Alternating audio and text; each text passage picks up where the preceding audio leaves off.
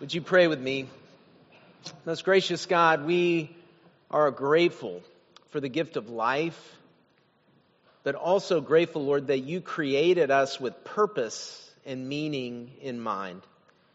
And on this Labor Day Sunday, Lord, we want to think and pray and ask about the value and the purpose of our work, of the things that we do daily with our time and our effort. And so, Lord, we pray that our hearts would be open to a fresh anointing of your Spirit. We pray, Lord, that you would come and speak to us and remind us, Lord, of your presence in our work. To that end, Lord, I pray that you would pour upon me the gift of preaching, that my very frail and broken and human words might, by the power of your Holy Spirit, become your living word, uniquely crafted for each and every one of our hearts. We pray it in the name of Jesus. Amen. Well, so do you believe that God values our work? Do you feel there's eternal purpose in what you do? Think about that. Do you think there's eternal purpose in what you do, that your work matters to God? My answer is that it has the potential to matter. It has the potential for eternal value. It's not in what you do or the job you have. It's all in the why that motivates our work. And since Labor Day pays tribute to the contributions and achievements of American workers, I take this opportunity every year to interview someone here at St. Andrews regarding how and why they believe God values their work and how that gives their work purpose and meaning. So in a moment, I'll be inviting Jaime Gonzalez forward, but before I do, let me lay a little bit of theological groundwork. Beginning in Genesis, we see from the outset that God's calling for humans in their purpose and work is one of purpose and meaning. In Genesis it says, "Then God said, let us make humankind in our image, after our likeness, so that they may rule over the fish of the sea, the birds of the air, over the cattle, and over the earth, and over all creatures that move on the earth." As beings made in God's image, we are given responsibility to rule on God's behalf over the earth, the way a king rules over his people. And the Hebrew word used for rule includes responsibility. In ruling, the king is responsible for everyone's welfare under his rule, if they're a good king, to treat them fairly, to care for them, to ensure justice. So whatever we rule over, whatever work we do, it falls under this command of God. So think about that. As God's representatives on earth, whatever God gives us to rule over, whatever our work is, we're called to bear responsibility to care for all the resources under our control. God calls us to steward the things that we have authority over in a way that's consistent with God's will. And as we do that, that's how we begin finding purpose and meaning in our work. So I'm going to invite Jaime forward. Jaime is going to share how he finds God's purpose in his work. Jaime's work involves building partnerships and creating and managing projects to help make Houston a more resilient, biologically diverse, cooler, healthier, and better connected city. I've had numerous conversations with him and seen him present at the Burke Baker Planetarium, and his work is really insightful, impactful, and meaningful. Let's welcome Jaime. Jaime, come on up. Thanks, man. Welcome. Thanks for being willing to sit down and talk with me today. Give us an overview of kind of your work, a quick overview. Yeah, can you all hear me? Good morning, everyone.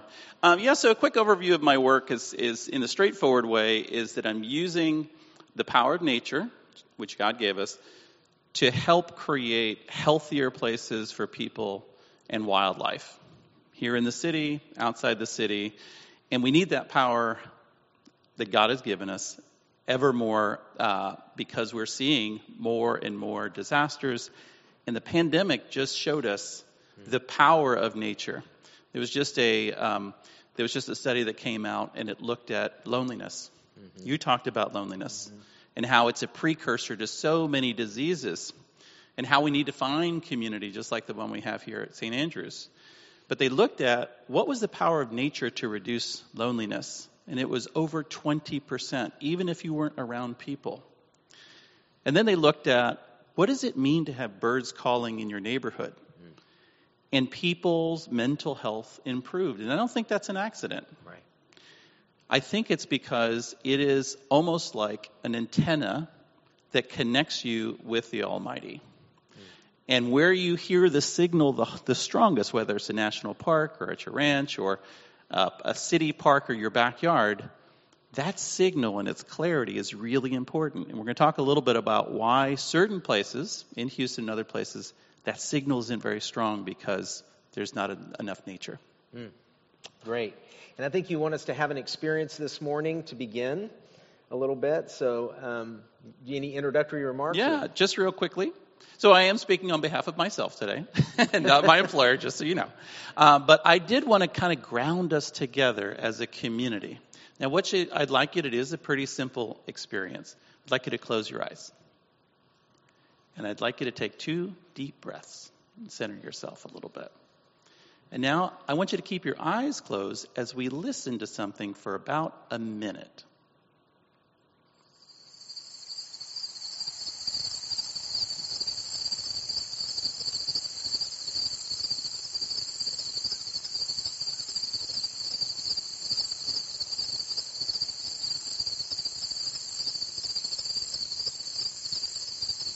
And as you do this, go ahead and take in a few more deep breaths.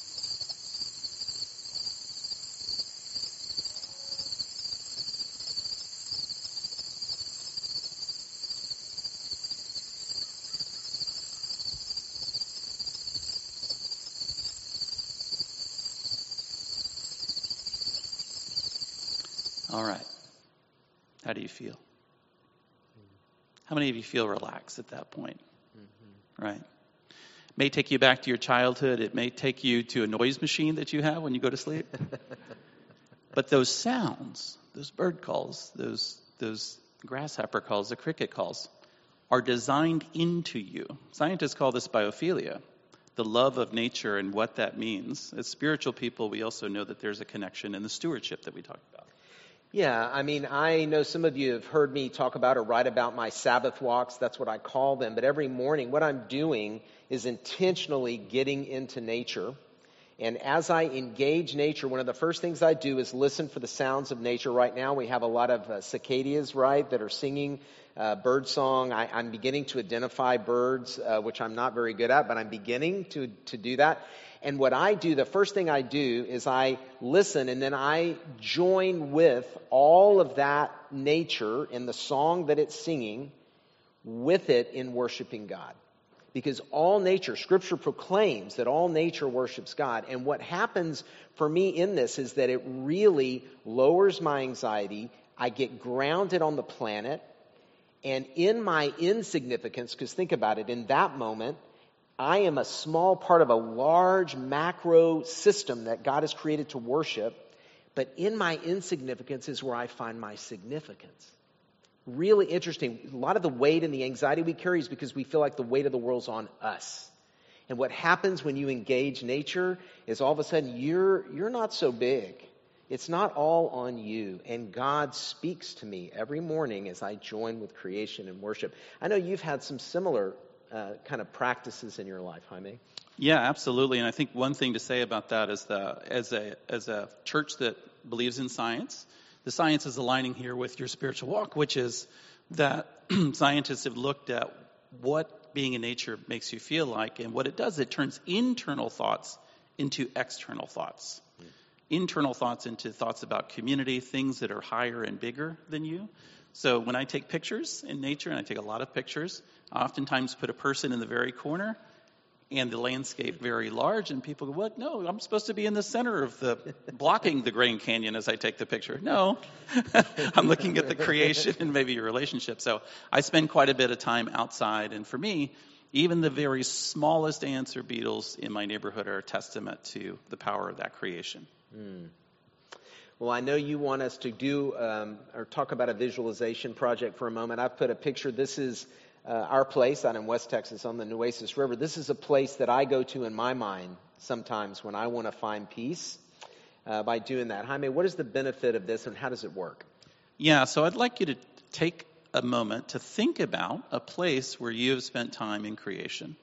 Whether it was when you were a child, if you're still a child, you can stay there, or if you're an adult and you've taken a trip anywhere in nature. And what I want you to do is, as you close your eyes, I want you to imagine yourself there, the smells, the sights, the sounds, and make it 360 degrees. Completely immerse yourself in just that place for just this moment. I find myself doing this at work sometimes when things are stressful. All right, go ahead and do that for just a little bit.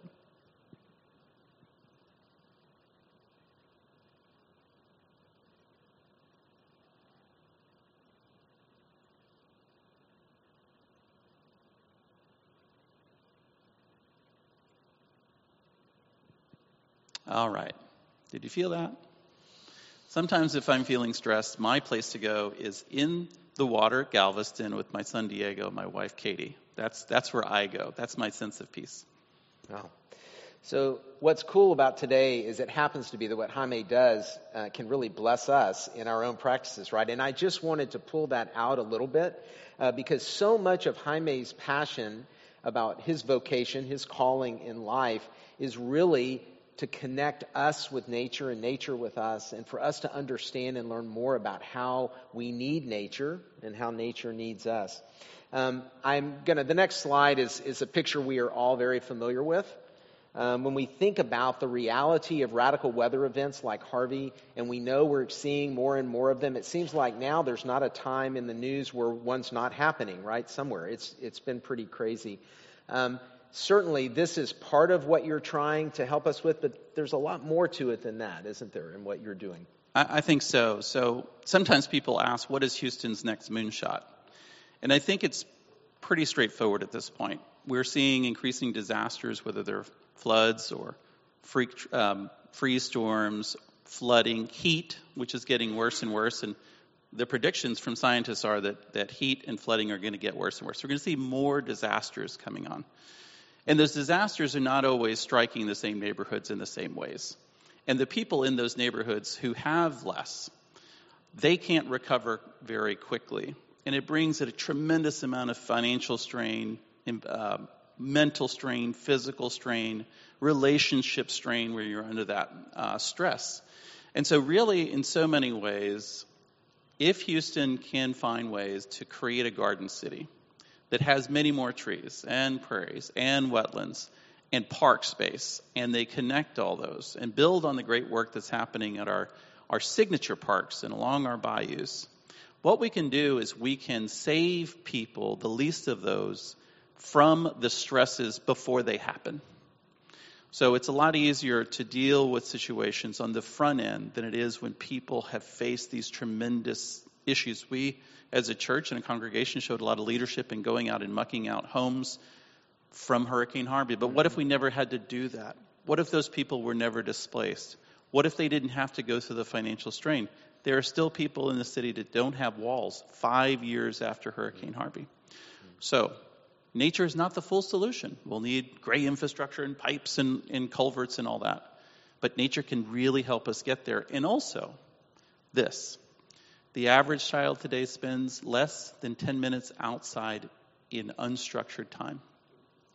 If so many of the metaphors in the Bible are nature-based, if we know that it's great for their mental and physical and spiritual and cultural well-being, and we know that many kids, and I've taught tens of thousands of kids at this point in the city, can't afford to get out of the city, then the quality of their nature in their neighborhood is what they get. So a lot of my work is really taking nature back into neighborhoods where the people deserve them, because nature is never a luxury. It is a human right.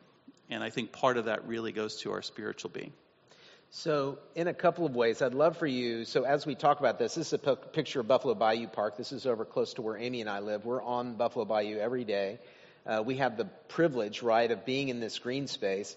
But the poor neighborhoods like Gulfton and others don't have green space, right? They have to drive a long way to get to good green space like Memorial Park or Herman Park or any of those.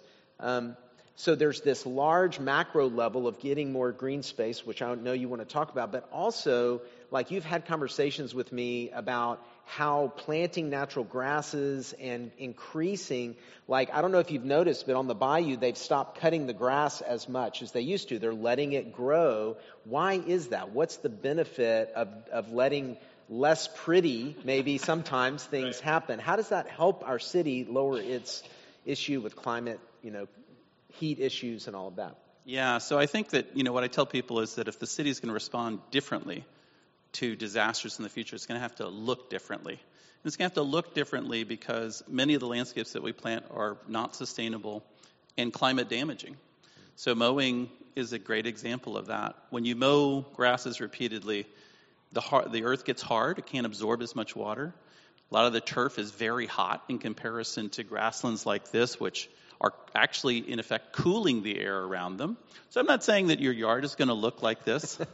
What I am saying is that with our big public spaces, with many places, and a part of your yard, you can be a great neighbor to others because you can absorb more of their water. You can cool your place around you, and we can save tax dollars and clean the air. So I think part of it is that we can be better stewards of the earth. We can be better neighbors. And one last thing that's really important is that we're not just in an era of climate change. We're in an era of biodiversity loss. Scientists think that we can lose 1 million species by mid-century. And for some people, they think that that would be very unfortunate. But here's the thing in terms of the least of these. The same scientists tell us that 85% of the sustainability goals, the goals that will make a healthy place for human beings to subsist and live and reduce poverty, 85% of those goals will be badly damaged if we lose those 1 million species. We are so intersected by the Creator with all these species that as they go, we go. So planting more sustainable landscapes that feed the native bees and birds and everything is not just a nice thing to do, it's a smart thing to do.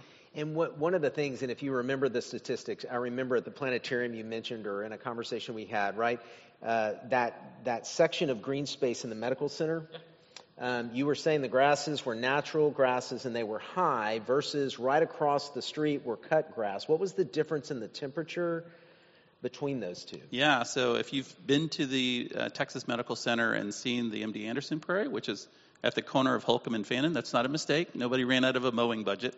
MD Anderson Cancer Center and I worked on this project with partners, and we were measuring temperatures. And the temperature between the tall grass native prairie, which connects us to a sense of place. We have a rodeo because we had this prairie. It was a full 20 degrees cooler than the turf right next to it. So if we want a cooler city, and one that absorbs a more spongy city, and one that's frankly a lot more fun and connected to culture, we'll rethink these civic spaces. So that amazed me, just that there are some things that we can do that are so pragmatic that even in Houston's best summer, it's hot, right?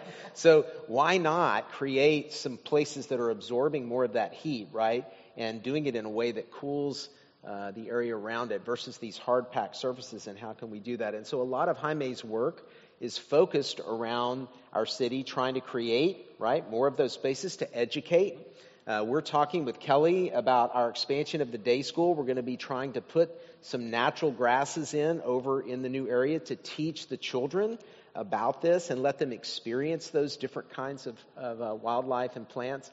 And then, as you said, you want to take this into the Gulfton area specifically. So what does that project look like, or what are some of the goals you have? Yeah, so with Gulfton, we did a heat monitoring community science-based project back in 2020, and we found that Gulfton was 17 degrees hotter on average in August than the coolest neighborhood in the city. Also, just remember that exposure to nature reduces stress levels, and that's particularly important for folks that are experiencing poverty or transition from another center in the world, and there's a lot of refugees there. So it's got both if we can plant more trees, if we can plant more green walls, if we can put in wetlands, it has the dual impact of protecting people, kind of from a physical sense, but also from an emotional, mental sense. So all the natural spaces that go in here, go in places like Galton, Kashmir Gardens, and other places. That is a form of mental health infrastructure.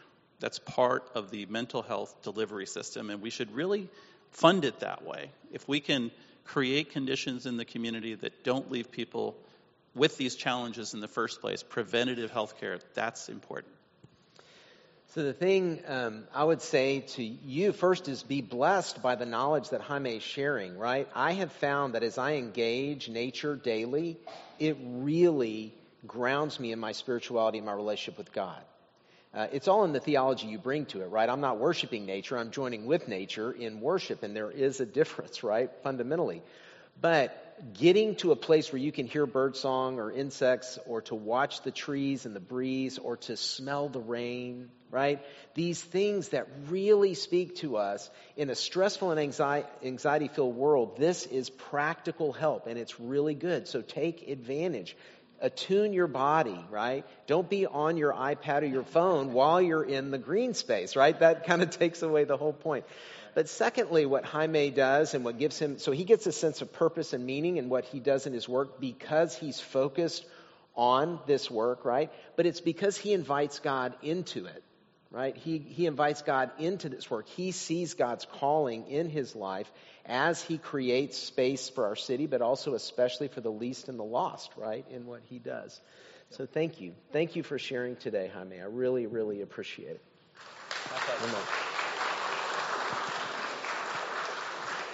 So does our work matter? Yes, it does matter. I know. You're thinking it's easy to find kingdom purpose in Jaime's work, right?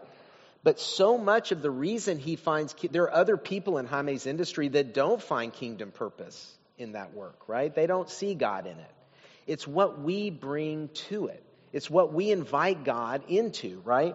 And so along those lines, whoever we are and whatever we do, whether we love our work or whether we struggle with it, we can find purpose and meaning in our work. The secret to what gives our work meaning is the why. Why do we do what we do? Here's what Paul writes in Ephesians. Work with enthusiasm as though you were working for the Lord rather than for people. This is the secret to your work having matter, that everything you do unto the Lord. I think that's such a powerful, powerful scripture. So how do we find kingdom purpose in our work? It happens as we do our work first to the Lord. You remember the phrase, soli Deo Gloria, right? We do all we do unto God's glory.